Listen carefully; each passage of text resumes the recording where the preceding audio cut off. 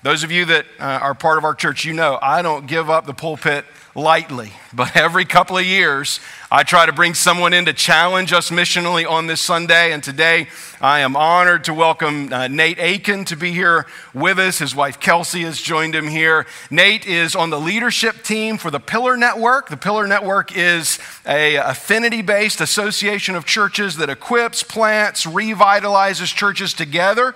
And Nansemond River joined this network of churches just a month ago. And I thought this would be a great exposure for our church to be able to hear from Nate today. And so I know you'll be in prayer for him as he comes to bring God's word. Good morning. If you have a copy of God's word, we're going to be starting in 1 Samuel 16. So turn there. We'll look at verses 7 and then 11 through 13. And as you're turning there, let me just say greetings in the name of our Lord and greetings on behalf of the churches that make up the Pillar Network. It is a joy to be here this morning. Thank you to the pastors. Thank you, Pastor Ryan. You say you don't give up the pulpit much, so this better be good, I guess. And thank you, though, for entrusting me with addressing your people with the word on this Pray, Send, Go Sunday. And I'm honored by the task, and I'm thankful for our partnership in the gospel now with Pillar, that we're going to indeed partner together to plant, equip, and to revitalize churches all over the world. And so excited to be here. Now, this morning, we're going to look at a familiar story. Likely whether you are a longtime follower of Christ or you're just kind of here this morning checking out Christian things, it is a familiar story, the story of David and Goliath.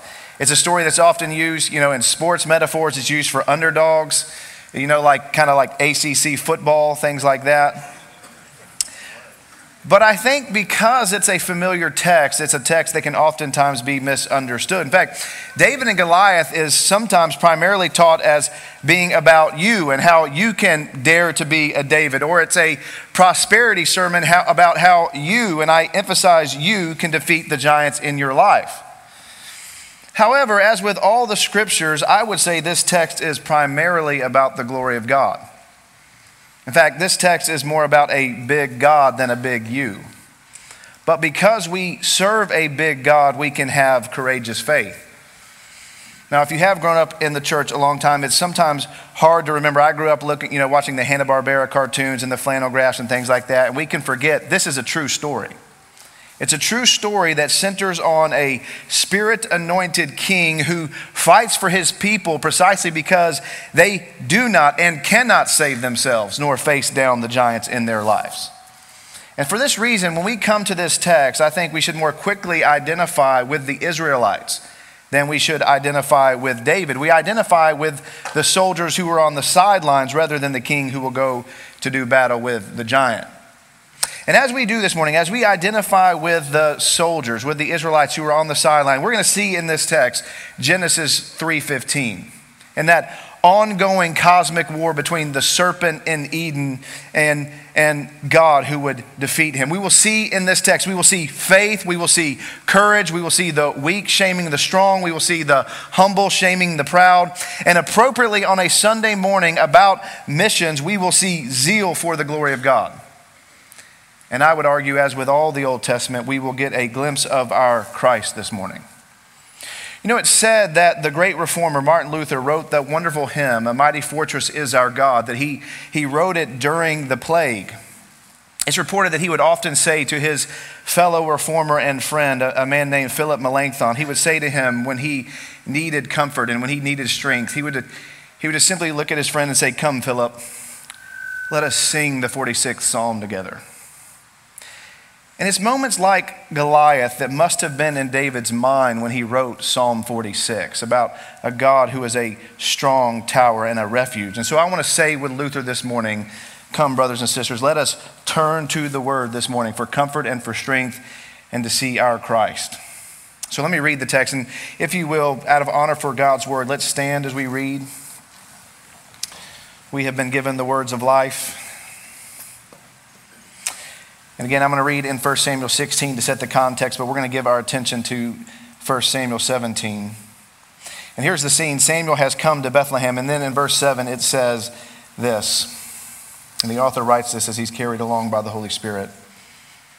"But the Lord said to Samuel, do not look on his appearance or on his height or his stature, because I have rejected him, for the Lord sees not as man sees. Man looks on the outward appearance, but the Lord looks on the heart. Then verse 11, then Samuel said to Jesse, are all your sons here? And he said, there remains yet the youngest, but behold, he is keeping sheep. And Samuel said to Jesse, send and get him, for we will not sit down till he comes here. And he sent and he brought him in. Now he was ruddy and had beautiful eyes and was handsome. And the Lord said, arise, anoint him, for this is he. Then Samuel took the horn of oil and anointed him in the midst of his brother and of his brothers. And the Spirit of the Lord rushed upon David from that day forward. And Samuel rose up and went to Ramah. Let's pray. And Father, now as we turn our attention to the word, Father, I do ask that you would help me. Help me, a sinner, to communicate faithfully your word. Father, help us as a congregation of sinners to receive your word this morning like we would receive bread. And so, Father, now what we know not, would you please teach us? And Father, what we have not, would you please give us? Father, what we are not, please make us. Father, now would you sanctify us in the truth? We know your word is truth. We pray this in Jesus' name. Amen. You can be seated. So this is a good question. What do you fear? Or what scares you? You know, some people are scared by heights and snakes and spiders. People are afraid of public speaking. In fact, it's in a recent survey, actually years ago, but a survey came out that said the number one fear of Americans is public speaking, and the number two fear of Americans is death.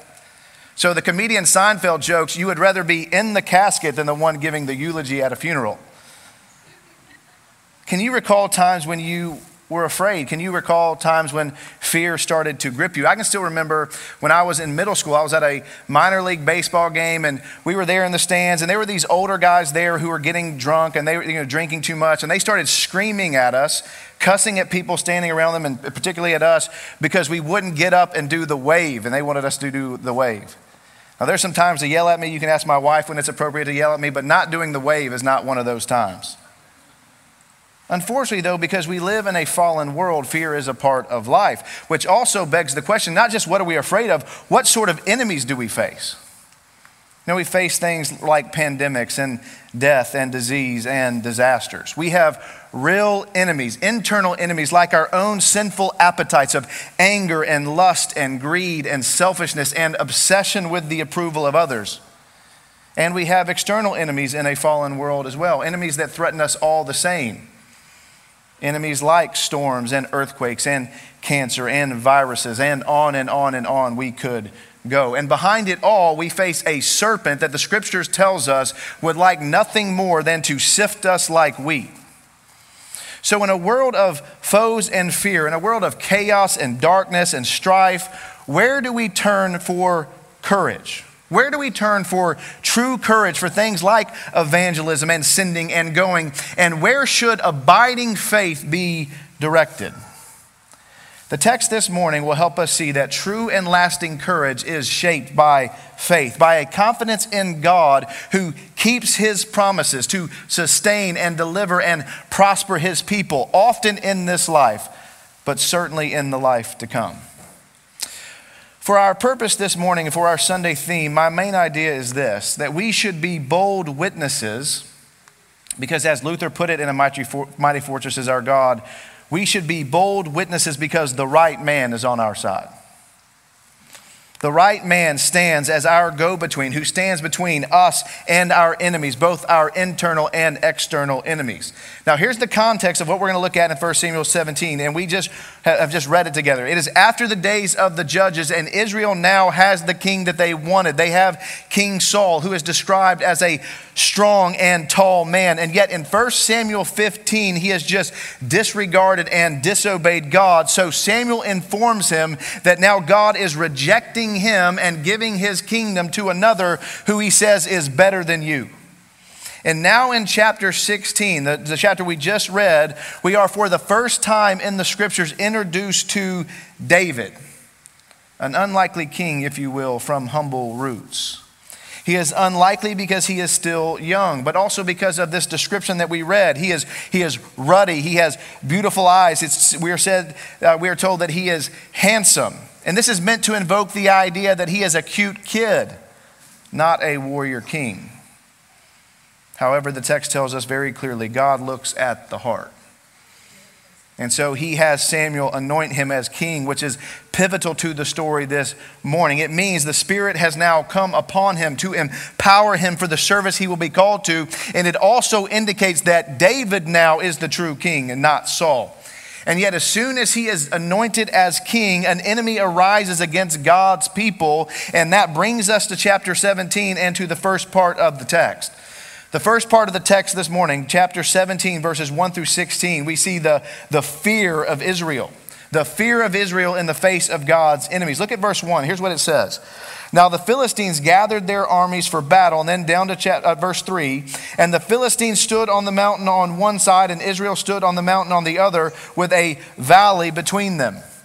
The Philistines are Israel's arch enemy. They despise, they hate Israel, and they hate Israel's God. And so they have come up hoping to either wipe out the Israelites or make them slaves, as we'll see.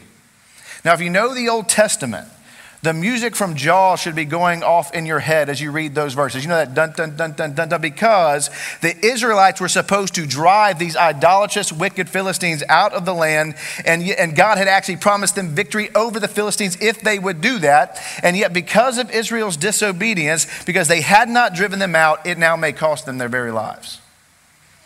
The whole narrative this morning will show us that Israel does not trust in the promises of God, in contrast to the unlikely king who absolutely trusts in the promises of God.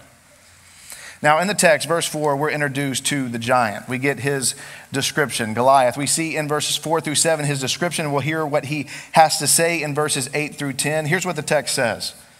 And there came up from the camp of the Philistines a champion named Goliath of Gath, whose height was 6 cubits and a span. He had a helmet of bronze on his head, and he was armed with a coat of mail.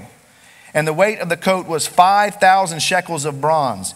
He had a bronze armor on his legs and a javelin of bronze slung between his shoulders. The shaft of his spear was like a weaver's beam, and his spear's head weighed 600 shekels of iron. And his shield bearer went before him. Here he is. His name is Goliath. He's from a town called Gath. But again, we've heard this story so many times. So let's do the best we can to put ourselves in the scene, to imagine what it would be like if we were a soldier standing there seeing this man for the first time. This behemoth of a man swaggers out into this valley between the two sides. I mean, if you're a basketball fan, think Shaquille O'Neal. If you're a WWF wrestling fan from back in the day when it was good, think Andre the Giant, only bigger. Now, how big is he? He is 9 feet 9 inches tall. His armor alone weighs 125 pounds. Just think about that. His armor alone is larger than a 5th grader. His spear weighs 15 pounds. So he is a massive, tall, strong individual. Only slightly taller and stronger than Pastor Ryan. I don't know why they're laughing. The sheer sight of his size and the enormity of his armor terrifies Israel. It is interesting that Goliath's armor is given so much attention in the text, and that is in part to show just how big he is, but there is actually a larger theological purpose to why the author gives so much attention. In verse 5, the literal rendering of coat of mail could also be translated scale armor. The author wants the reader to recall Genesis chapter 3. He wants the reader to know Goliath looks like a massive serpent, and that once again, among God's people in God's land, just as in Eden, a snake has come in as a threat. And then let's hear the taunts of Goliath. Verse 8, he stood and shouted to the ranks of Israel, "Why have you come out to draw up for battle? Am I not a Philistine, and are you not servants of Saul? Choose a man for yourselves and let him come down to me. If he is able to fight with me and kill me, then we will be your servants. But if I prevail against him and kill him, then you shall be our servants and serve us." The Philistine said, "I defy the ranks of Israel this day. Give me a man that we may fight together." Here in the text, we see the theme of what is called representative combat, or a champion stepping out from their side to fight on behalf of their people. In fact, you would call it one fighting in the place of the many in this kind of winner-take-all challenge. This champion or this go-between man would step out to fight for his side, standing between the enemy and his own people. And whoever killed the other, all of his people would partake in the victory, would partake in the spoils of war, even if they didn't lift a finger themselves to accomplish it. But we see the Israelites' response, sadly, in verse 11. Here's what it says. When Saul and all Israel heard these words of the Philistine, they were dismayed and greatly afraid. When you kind of think about verse 11, it is a tragic verse. Here we see the people of God with all the promises of God. They're the ones standing in the corner, cowering like defeated wimps. And worst of all, King Saul, who himself is described in 1 Samuel 9 as a giant of a man, is also greatly afraid. They have disregarded that God is on their side. They have disregarded that he has promised them victory over the Philistines. In this text, there is no faith, there is no courage, and if you didn't notice it, there's not even a mention of prayer in the face of this obstacle. Dominating this text in so many ways is not just the size of Goliath. Dominating this text is the size of unbelief among the people of God. Now skip down to verse 16. It's a pivotal verse. Here's what the author says. For 40 days the Philistine came forward and took his stand morning and evening. For 40 days, and that's a significant number in the scriptures, this vile man takes his stand against the armies of God. This recalls the 40 years of wandering in the wilderness because of their disobedience and the lack of faith to take the land as they were promised they would.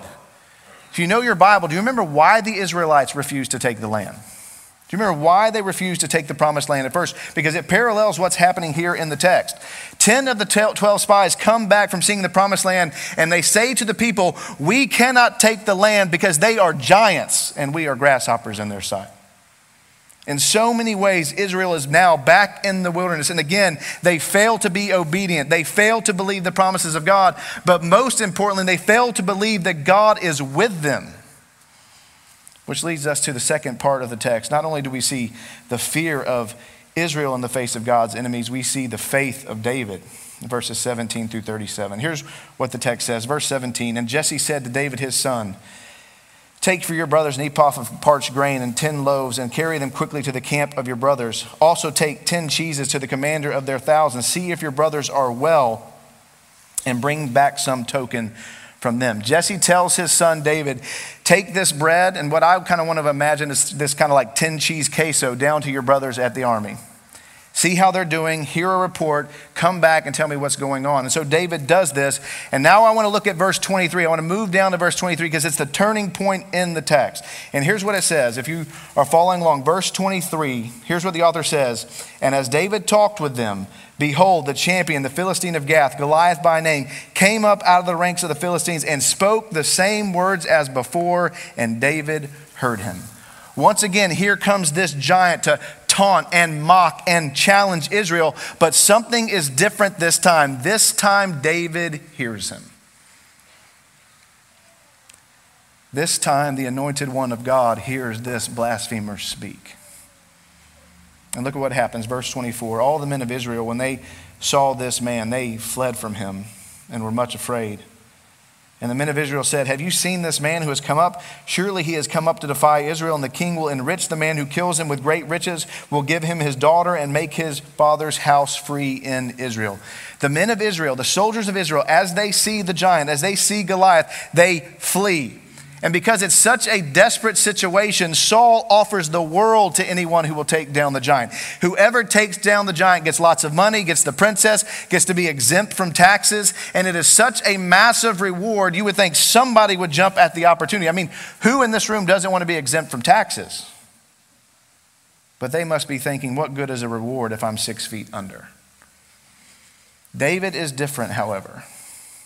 When David hears Goliath defy and belittle God, David's ticked off. I mean, just listen to what he says in verse 26. And David said to the men who stood by, what shall be done for the man who kills this Philistine and takes away the reproach of Israel? For who is this uncircumcised Philistine that he should defy the armies of the living God? David understands that this challenge is not just against Israel. This challenge is against Israel's God, and he will not stand for it. David is essentially saying in verse 26, have you lost your mind? Who do you think you are to defy God? David has rightly sized up the situation. He understands this is not just a physical battle. This is a theological and spiritual one. The glory and the honor and the reputation of Yahweh, Israel's God, is at stake. And just let that sink in by way of application this morning. And we'll unpack this more in a minute. Whether you're in this room and you're a child or you're a teenager, or you're a young adult, an adult, more seasoned adult, David is more concerned with the reputation of God than he is his own safety. And David is certainly more concerned with the glory of God than he is his own comfort. Particularly on a morning as we think about praying and sending and going. Can that be said about us? We're more concerned with the glory of God than we are our own comfort. Now skip down to verse 31 and 32. Here's what it says. When the words that David spoke were heard, they repeated them before Saul, and he sent for him. And David said to Saul, let no man's heart fail him, because your servant will go and fight with this Philistine. Saul hears what David has been saying to these other men, and so he calls for him. And if you think about it again, this is a sad scene. Just contemplate what's taking place here. The runt, the youth, is telling the tall and muscular king, do not lose heart. I will go out and fight for Israel. Now Saul responds to him, verse 33, here's what he says. And Saul said to David, you are not able to go against this Philistine to fight with him, for you are but a youth, and he has been a man of war from his youth. Saul initially rejects David's offer, and you can imagine kind of how this went, right? David, this is cute and all, and thanks for bringing us the queso, but you can't be serious. He is a warrior, and you are but a boy. And yet David will not relent. Verse 34.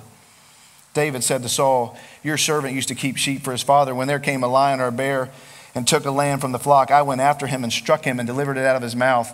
And if he arose against me, I caught him by his beard and struck him and killed him. Your servant has struck down both lions and bears, and this uncircumcised Philistine shall be like one of them, for he has defied the armies of the living God. And David said, the Lord who delivered me from the paw of the lion and the paw of the bear will deliver me from the hand of the Philistine. And Saul said to David, go, and the Lord be with you. David is confident. David is confident because he has defeated wild animals to protect his sheep before, and now he, as the new anointed king, he will now protect his new flock, the people of Israel. David is confident. David is courageous. He is courageous because of his faith in the fact that God will defend his own honor. He believes that God will make Goliath's fate the same as he has made of the fate of the lions and the bears. In David's mind, as Goliath began to disgrace and to blaspheme God, as Goliath began to mock the one who had created him, he had become like one of those wild animals who threatened the flock. And now David, in a sense, a new Adam will do what Adam was supposed to do in the Garden of Eden and take dominion over the wild animal that threatens his people, Israel. David is confident because he serves a God who has zeal for his own name and who is much more powerful than any giant. Which leads us to the final section. Not only have we seen the fear of Israel and the faith of David, now we're going to see the fate of God's enemy. We're going to see the fate of Goliath. Verse 38 says this, then Saul clothed David with his armor. He put a helmet of bronze on his head and clothed him with a coat of mail. And David strapped his sword over his armor, and he tried in vain to go, for he had not tested them. Then David said to Saul, I cannot go with these, for I have not tested them. So David put them off. Then he took his staff in his hand and chose 5 smooth stones from the brook and put them in his shepherd's pouch. His sling was in his hand, and he approached the Philistine. David doesn't want the armor that Saul has given him. This is a sign that David does not intend to go to battle with earthly weapons, but ones of faith. He intends to go out like a shepherd to protect his sheep and tame the wild animal by taking 5 stones that most scholars say would have been about the size of a tennis ball. In fact, one Old Testament scholar speaking of this text would say this, Goliath has committed blasphemy, a capital crime. So David is going out to stone him to death.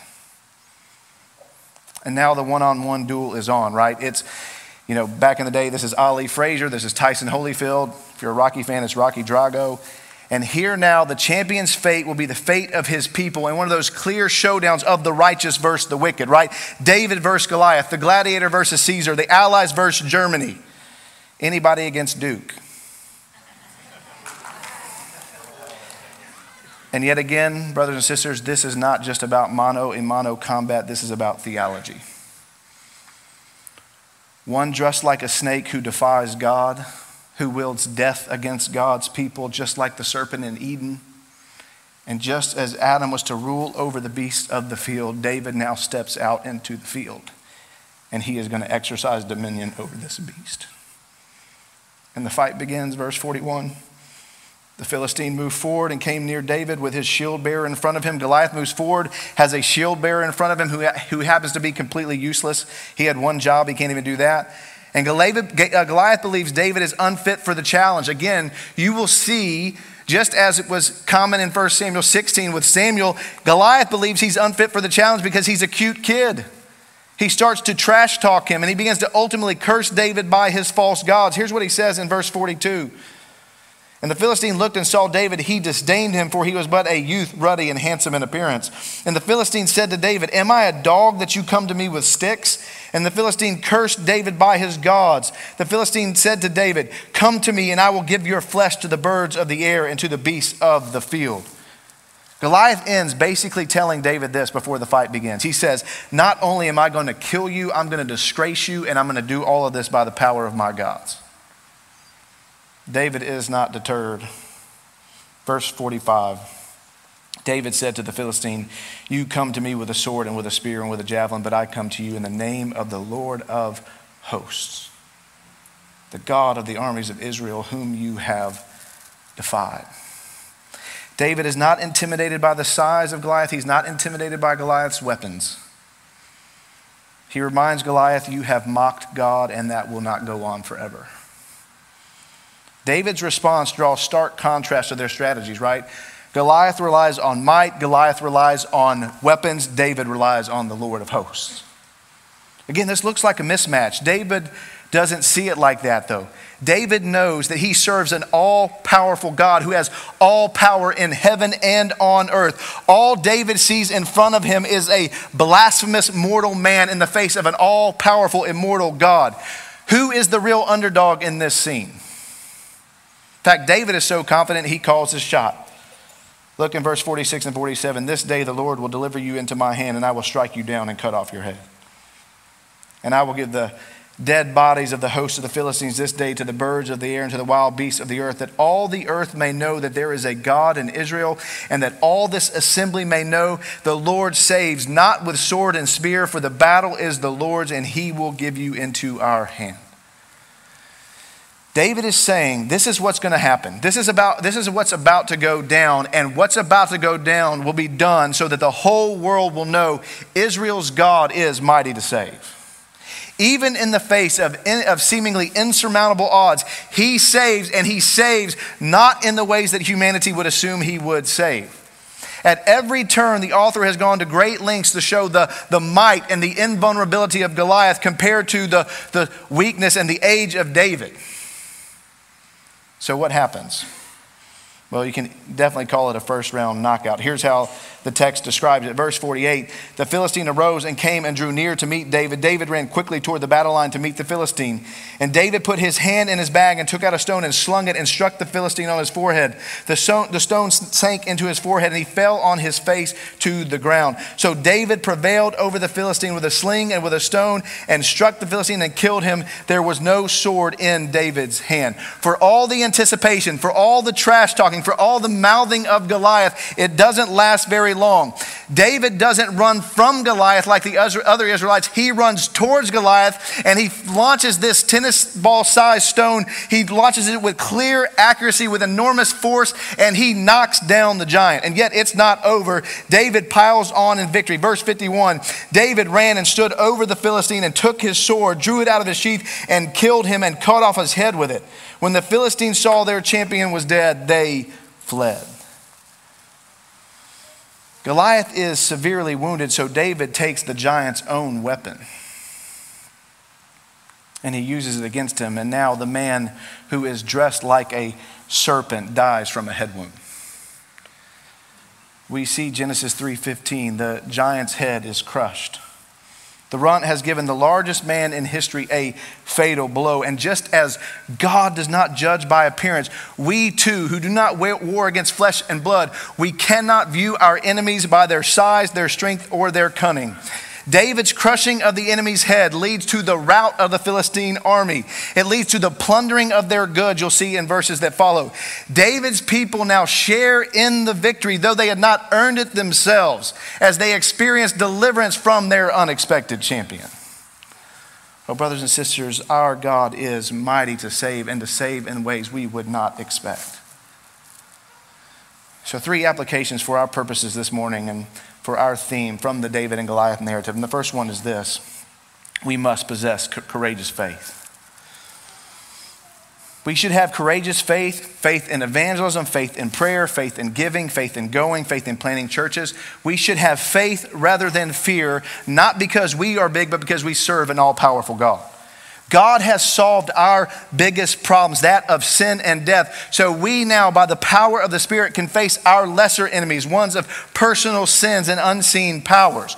We need to this morning, as we think about things like missions, we need to embrace the right kind of fear for these endeavors. Fear of God and not fear of man. And we need to possess the right kind of courage. An absolute trust that even in our weaknesses, God will accomplish his purposes through his people. Not because of our skill, but he will accomplish his purposes because of his people's faithfulness to the task. Second application, we must pursue humble zeal for God. We should have a zeal for God that is marked by humility. Humble because we didn't accomplish the victory ourselves. The right man on our side has accomplished our victory, but we're zealous because he is worthy of all we can give him. He has redeemed us at great cost. If that is true, how in the world can we be cold towards him? How can we be cold towards his ways and towards his people and toward the lost if we understand that? David is willing to risk his comfort. David is willing to risk even his life for the glory of God. The question is, are we? And what will that look like for us? What will that kind of zeal look like in our lives? How will that impact our prayer life? How will it impact our loves? How will it impact our checkbook? How will it impact our time? And the primary way I think we can pursue humble zeal for God is through evangelism. You know, it is a very true statement that we commend what we cherish. We talk about what we treasure. I now have a 17-month-old named Ada, and if you come up and talk to me, I can't help but show you pictures of her and talk about her. My parents have 14 grandkids. They'll be happy to talk to you about their 14 grandkids. That's because they love them. I mean, you know, we live in a world where we can barely keep from telling people about our favorite Netflix show.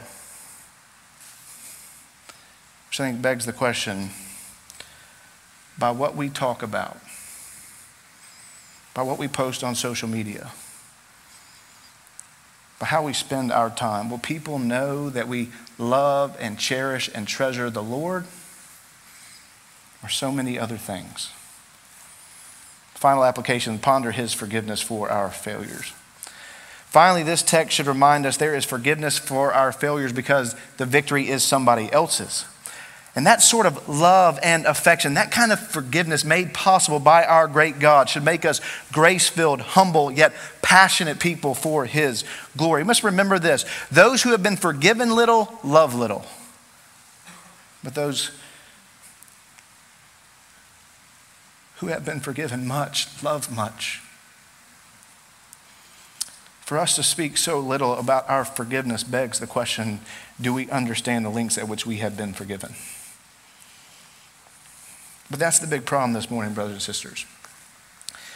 The big problem is we are sinners. The big problem is we do fail. And the big problem is we do fall short of the glory of God. And though there are glimpses of Genesis 3:15 in this text, the fulfillment of one who would come not just to defeat temporary enemies, but to defeat eternal enemies and to take on our ultimate enemies and to defeat our biggest problems would have to wait. Because the problem is David himself is also a sinner, so his victories are only momentary for his people. And so we are left waiting for a greater son of David who would bring ultimate victory and deliverance from our greatest enemies. And yet all of David's sons sin and fail and die, and the hope of one who would come to turn back sin and turn back death lie dead in Jerusalem tombs. Until we once again return to Bethlehem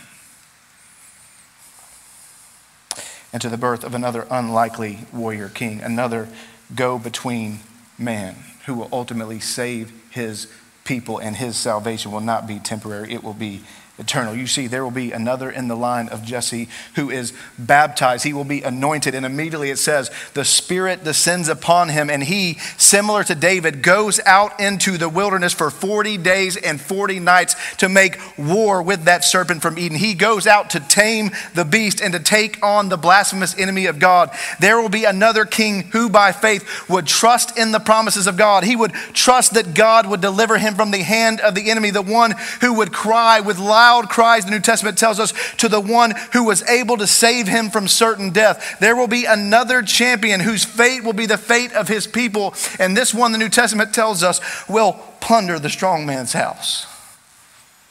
And how did he do it? How does he accomplish ultimate salvation and deliverance for the people of God? He does it by becoming our go-between man, the one standing in the place of the many.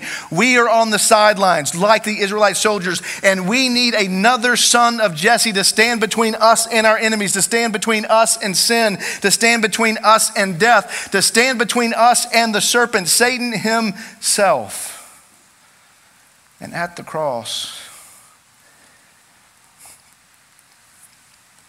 he defeats our greatest enemies, and he vanquishes our foe by turning our foe's own weapons against him. In that moment, he becomes our sin bearer, who takes our shame and he takes our guilt. He takes the penalty of our sin.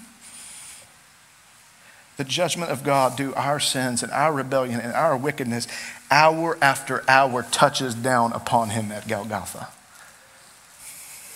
And in so doing, what he is doing in that moment is he is taking away our enemy's own weapons, weapons of accusation and death for sin. He delivers a fatal head wound to the serpent, as now our brother John tells us, the accuser of our brothers who accuses them night and day has been thrown down. Because at the cross, the great Baptist preacher R.G. Lee reminds us, he became for us all that God must judge, so that we by faith in him might become all that God cannot. He is our go-between man. He is the promised one of Genesis 3:15. He is the rod of Jesse. He is Jesus of Nazareth, rightful heir to the throne of David. The even greater shepherd of the sheep who did not just risk his life for his people, he laid it down. And yet we know that his sacrifice has been accepted. We know that his kingdom will last forever because he needs a tomb like David, yet he needs his for 3 days only. Friends, and in particular, any here who may not follow Jesus yet, whether we want to admit it or not, whether we know it or not, we are sinners who are not right with God. But the greatest news in all the world is that God has provided a way for us to be made right with him. He has provided a way for ultimate salvation, and he has done it through a go-between man. In fact, on the last day, on the day of judgment, there will be two options. You will either face judgment with a go-between man named Jesus on your side, or you will face judgment on your own, and you will be swept away. Jesus stands ready to become your refuge and strong tower from the judgment to come. If only you will surrender your life to him, if only you will cry out with faith to him. And believers, this text should remind us, if we are in Christ, we now have the Spirit. We are these Israelite soldiers in verse 51. We are now advancing because our king has already accomplished the victory. We are advancing in this mission. We move forward with courageous faith and humble zeal in our prayers, in our sending, in our going, because our champion has won and because he is worthy of all that we can give him. We go forward cherishing him and with confidence, because even when we fail, for every time we doubt it, for every time we have failed to be courageous with our faith, for every time we have cowered, Jesus bore that penalty for our sin in his own body on the tree. We who have been forgiven much, love much. In fact, brothers and sisters, he paid it all. All to him we owe. You know, all those years ago when I was at that minor league baseball game and those drunk guys were cussing at us and screaming at us for not doing the wave, I was scared initially. And then I remembered sitting next to me was my uncle who weighed 260 pounds, bench pressed 500 pounds, and as soon as he stood up, they sat down. Oh, brothers and sisters, in so much of a greater way. We go forward with courageous faith no matter what we face in this life, because we are more than conquerors, but we need to understand why we are more than conquerors. We are more than conquerors because of him who has loved us. Diseases, disasters, pandemic, death, even sin will not have the last word for us. Because our future is connected to our King. Our future is connected to our go-between man, and he is doing just fine. He is seated at the right hand of the Father, poised for what he's going to do next. After all, Luther reminds us in that great hymn, "A Mighty Fortress is Our God." As we go forward in this mission, we are not underdogs, for the right man is on our side. In fact, brothers and sisters, the Lord of hosts is with us. Let's pray.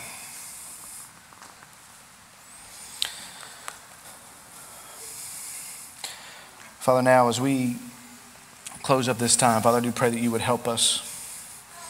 Father, a constant prayer of ours should be, who are followers, who sometimes struggle in these things. Our constant prayer should be this: Lord, I believe. Will you help my unbelief? You know, the Psalms tell us that some trust in chariots, some trust in horses, but we trust in the name of the Lord our God. Father, we're thankful that Jesus Christ has set his affections upon us. Indeed, Father, may our prayer be, he paid it all to him I owe. And then, Father, would you give us practical ways to live that out this morning? We pray in Christ's name. Amen.